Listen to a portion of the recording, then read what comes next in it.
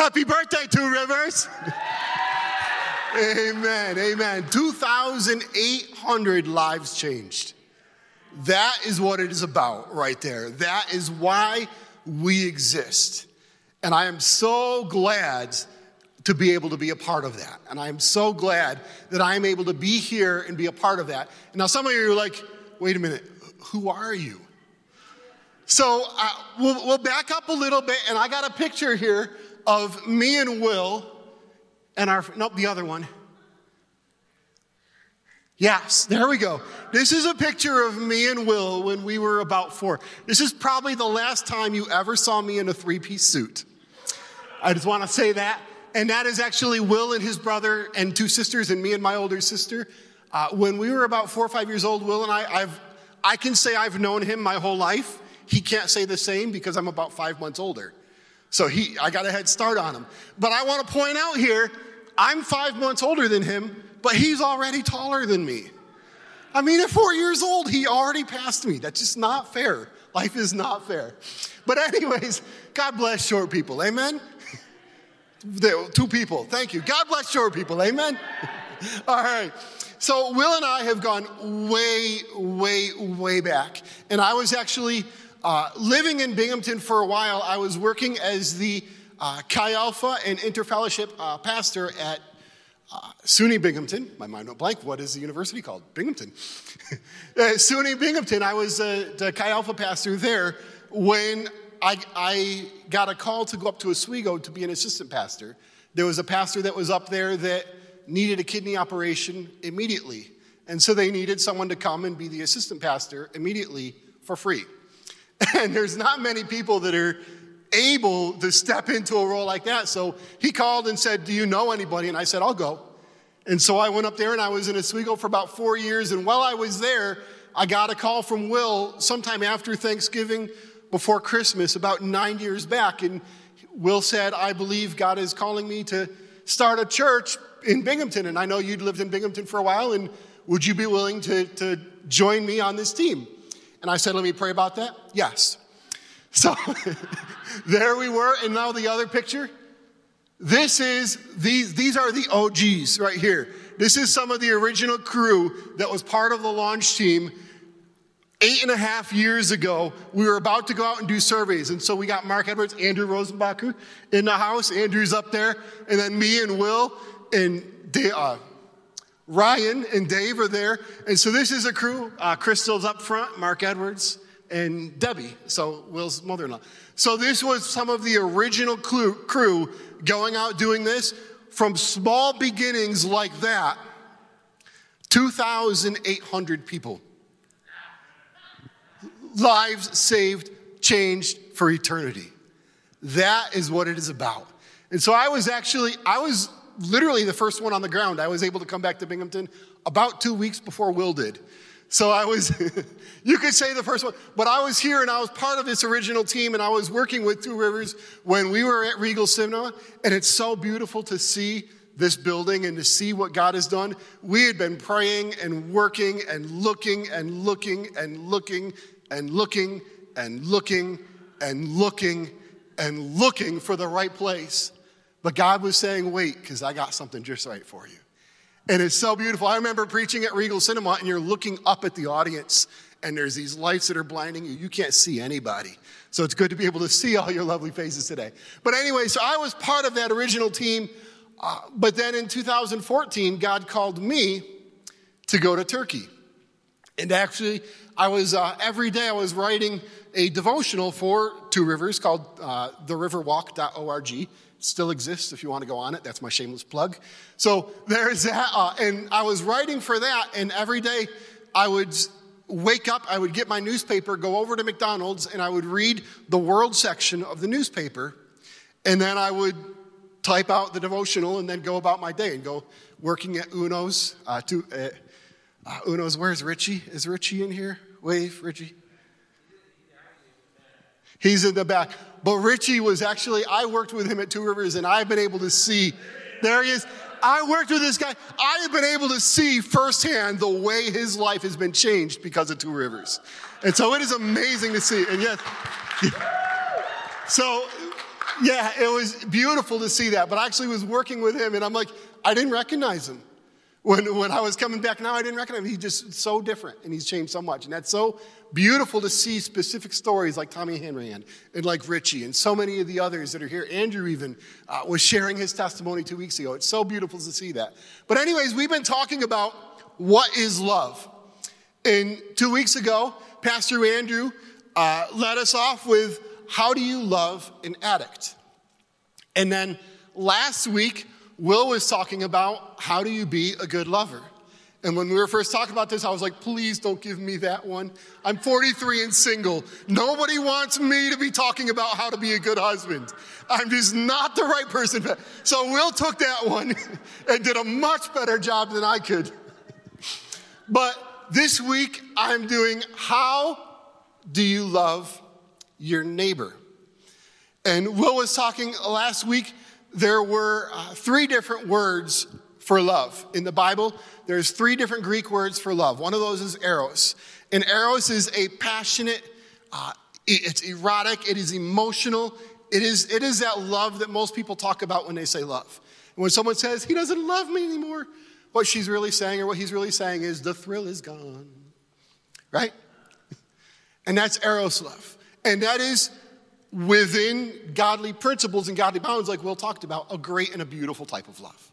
There is also brotherly love, phileo love, where we get Philadelphia from.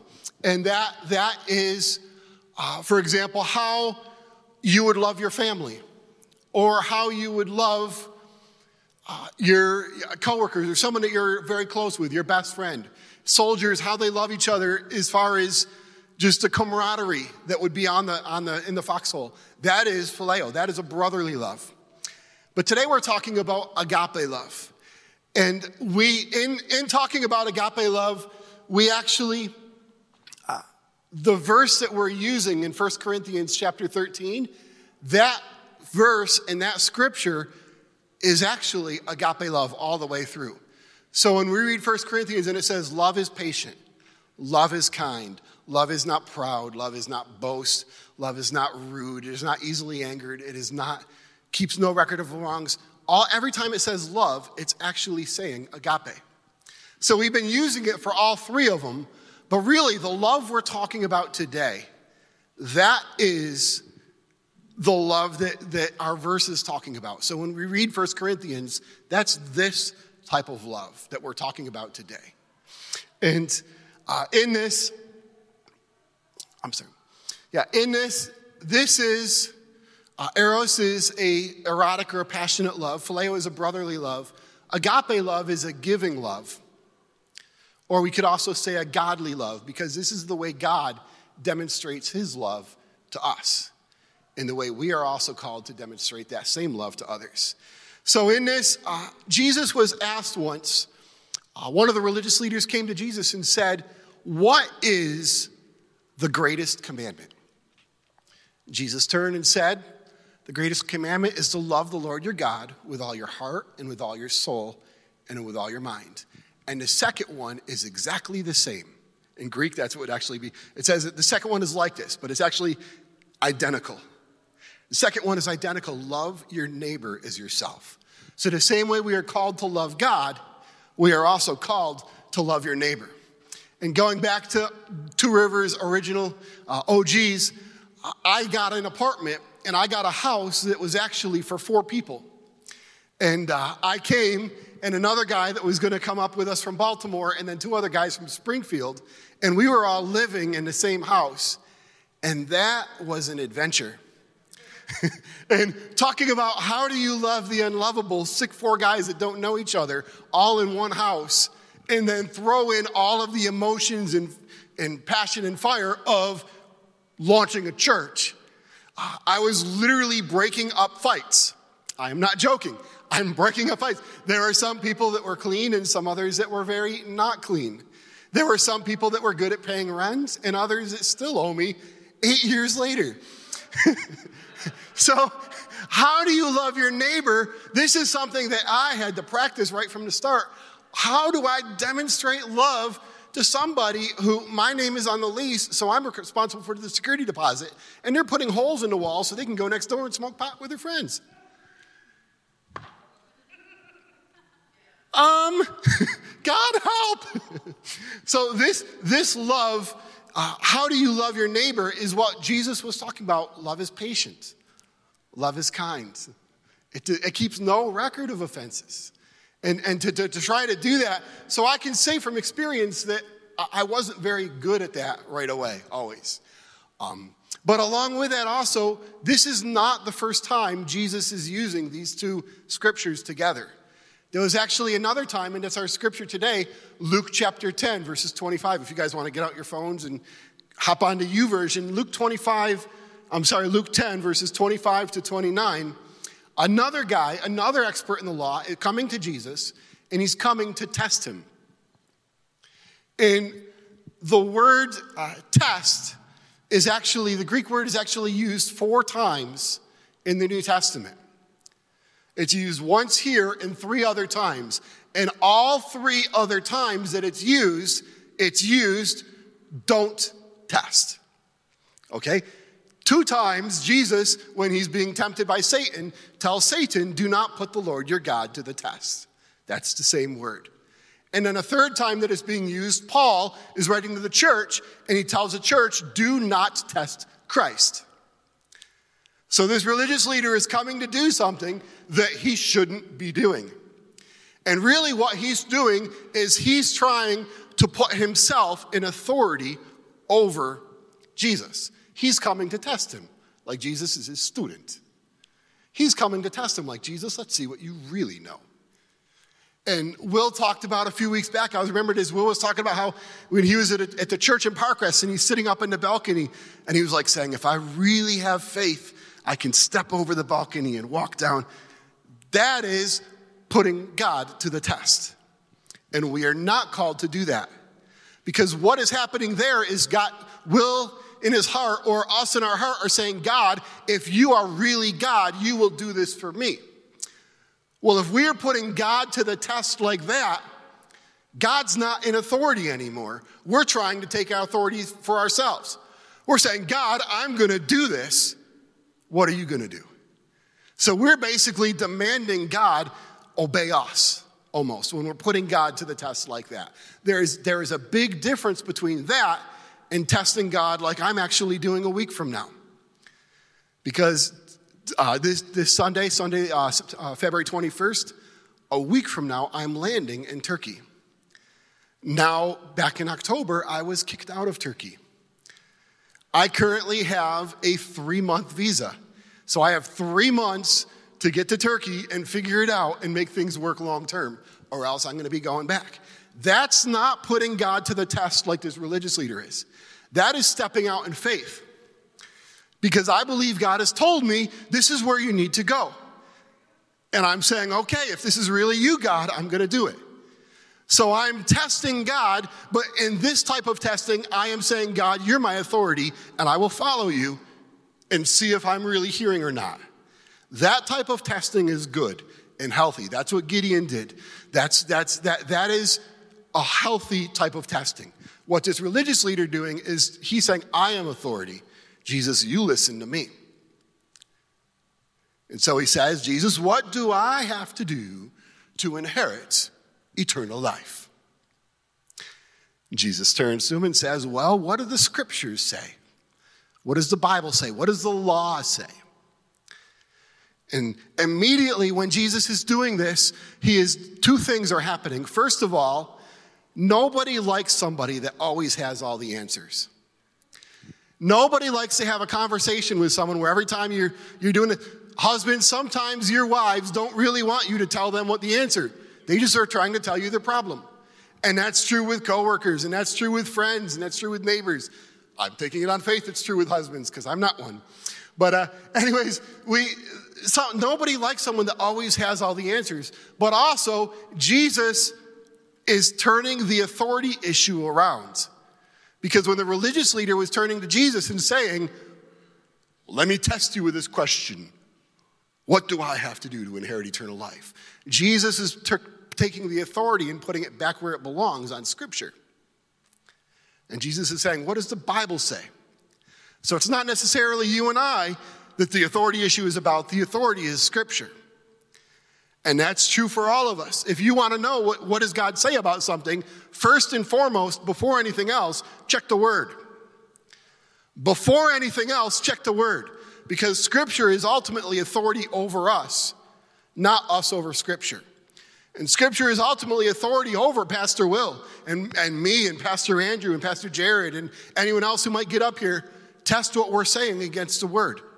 Check what we're saying against the Word, because the Word has authority over us. And the Word has the authority. And Jesus was saying, Scripture is the authority.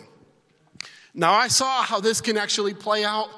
I was on a bus in a city in Turkey, and I'm going to do my best to be very vague for security reasons. So I'm not going to use people's names or not talk about specifics. That's for security issues. But these things really did happen. And any testimonies I share are real, but I won't use specific names. But I was on a bus in one city, and I start to have a conversation with two people that are next to me. And we're talking about different movies, and it turns towards the conversation more about God. And I introduce them in Turkey on a bus to the YouVersion Bible app. Does anyone have that app on your phone? Anyone whose hand is not up, why? Everybody should have that app, and it's beautiful. And it's in hundreds of languages, including Turkish. And so I got these two people to put that Bible app on their phone so that they can read Scripture in Turkish anytime they want to. So basically, instead of telling them the answers myself, I said, hey, look, you can find out for yourself. You can look it up for yourself. That was the last conversation I had with them. I completely forgot all about it.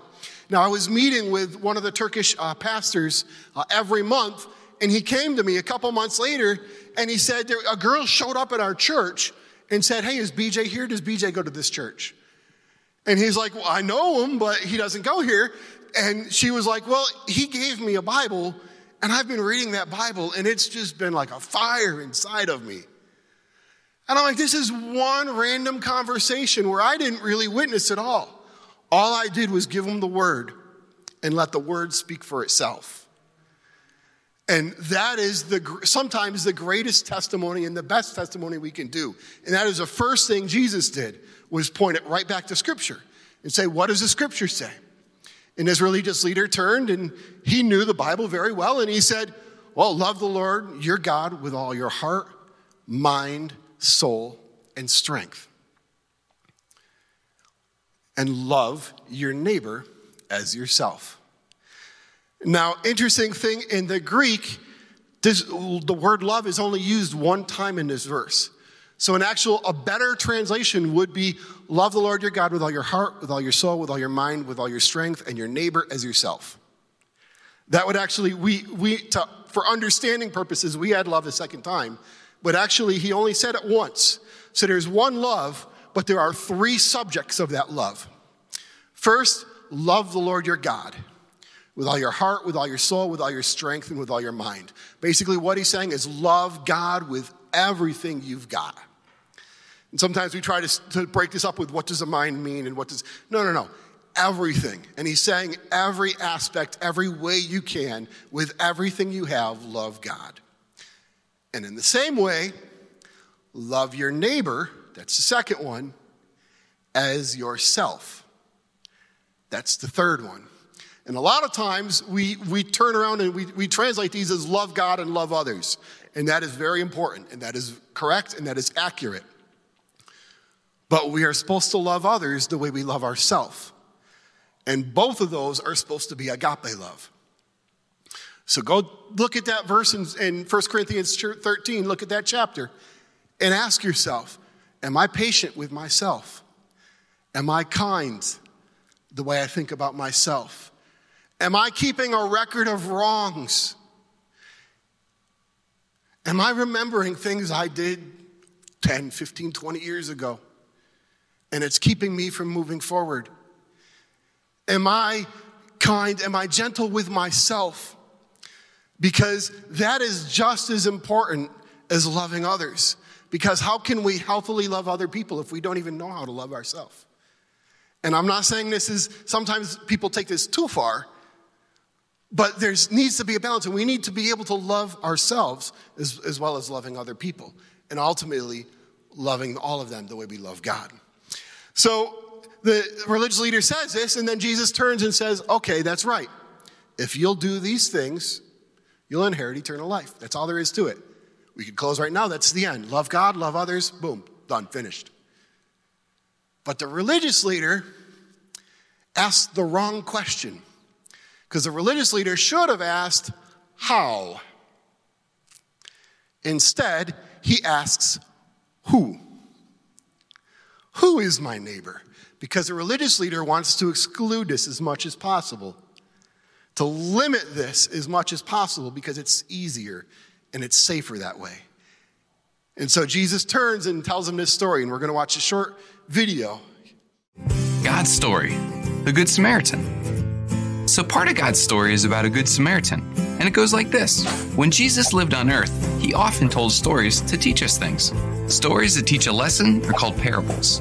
One day, Jesus told a parable about a good guy from a place called Samaria, a Good Samaritan, to a group of Jewish people.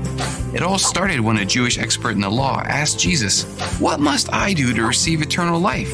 Basically, he was asking, what do I have to do to be perfect? Since this guy was an expert in the law, he thought he already knew how to be perfect because he knew all the rules. He just wanted to see what Jesus would say.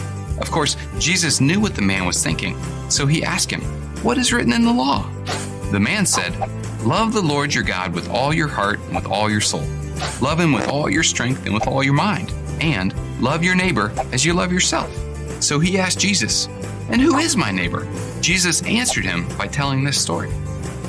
A man was going down from Jerusalem to Jericho when he was attacked by robbers. They stripped him of his clothes, beat him, and went away, leaving him half dead. Everybody listening was Jewish, and they could probably all picture the exact road Jesus was talking about. He continued, "A priest happened to be going down the same road, and when he saw the man, he passed by on the other side." You might expect a priest who was supposed to serve God to help, but he didn't stop. Then Jesus said, a Levite came to the place and saw him, but he passed by on the other side too.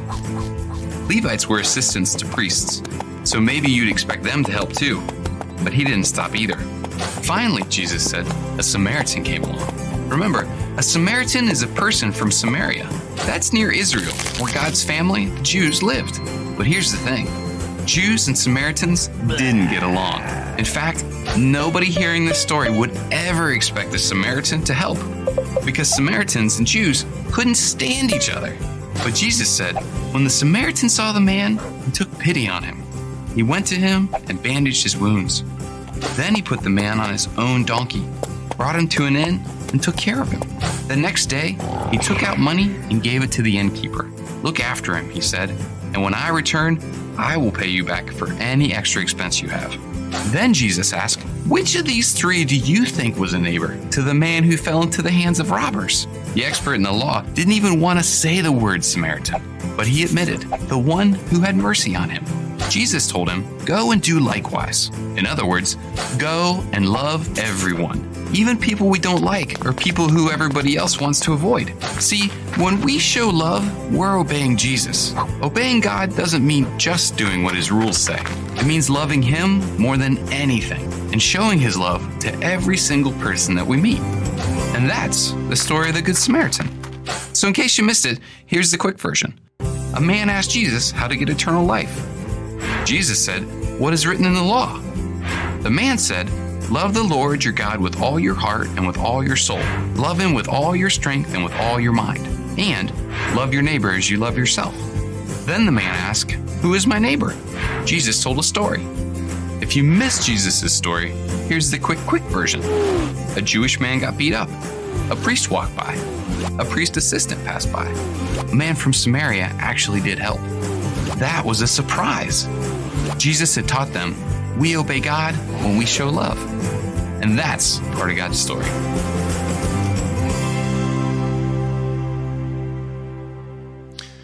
So in that story, there was a man going from Jerusalem to Jericho. Now this is downhill. It's about a 16-mile road. You're going about 3/4 of a mile down. Jericho is actually the lowest city on the planet. Okay, Jericho is 846 feet below sea level. So it is the lowest city. It is the most geographically depressed city in America, or in the world. Okay, now, shortly before Will and I and everybody started coming, there was a survey done by Gallup Polls. The most emotionally depressed city in America was Binghamton. Okay, so Jericho's at the bottom. Binghamton was at the bottom. A man went from Jericho to Binghamton. Okay, but from Jerusalem to Binghamton. But Jerusalem was called Mount Zion. Okay, Jerusalem was up in the hills. It was up high. So we're going to call that Cortland. Okay, so a man was going from Cortland to Binghamton. And on the way, a bunch of thugs from Whitney Point beat him up. There you go. A bunch of thugs from Whitney Point. He's like, wait a minute here. A bunch of thugs from Whitney Point beat him up. Now, there was also a priest who was going down. So when Jesus says in the Bible, going down, that means he was going from Jerusalem to Jericho. Why would the priest be in Jerusalem? Because that's where the temple is. The priest had been serving in church. He's leaving church to go back home. And on his way, leaving church to go back home, he sees this man and passes by him. Now, a lot of you, oh, that's so wrong of the pastor. That's so wrong of that priest. But let me just explain to you, I've been in ministry. When you're preaching on Sunday and you're done, you don't want to do anything else except for go home and go to sleep. Okay? Pastors, this is emotionally and mentally tiring work. And when they're done, they want to just go home and go to bed. So I can understand what that priest was probably thinking. And if you love your pastors, don't call them on Sunday afternoon. Okay? Unless you're dying, wait till Monday. If you love Pastor Will, give him his Sunday afternoon to relax. Because pastors need that. And Jared's like, that's right.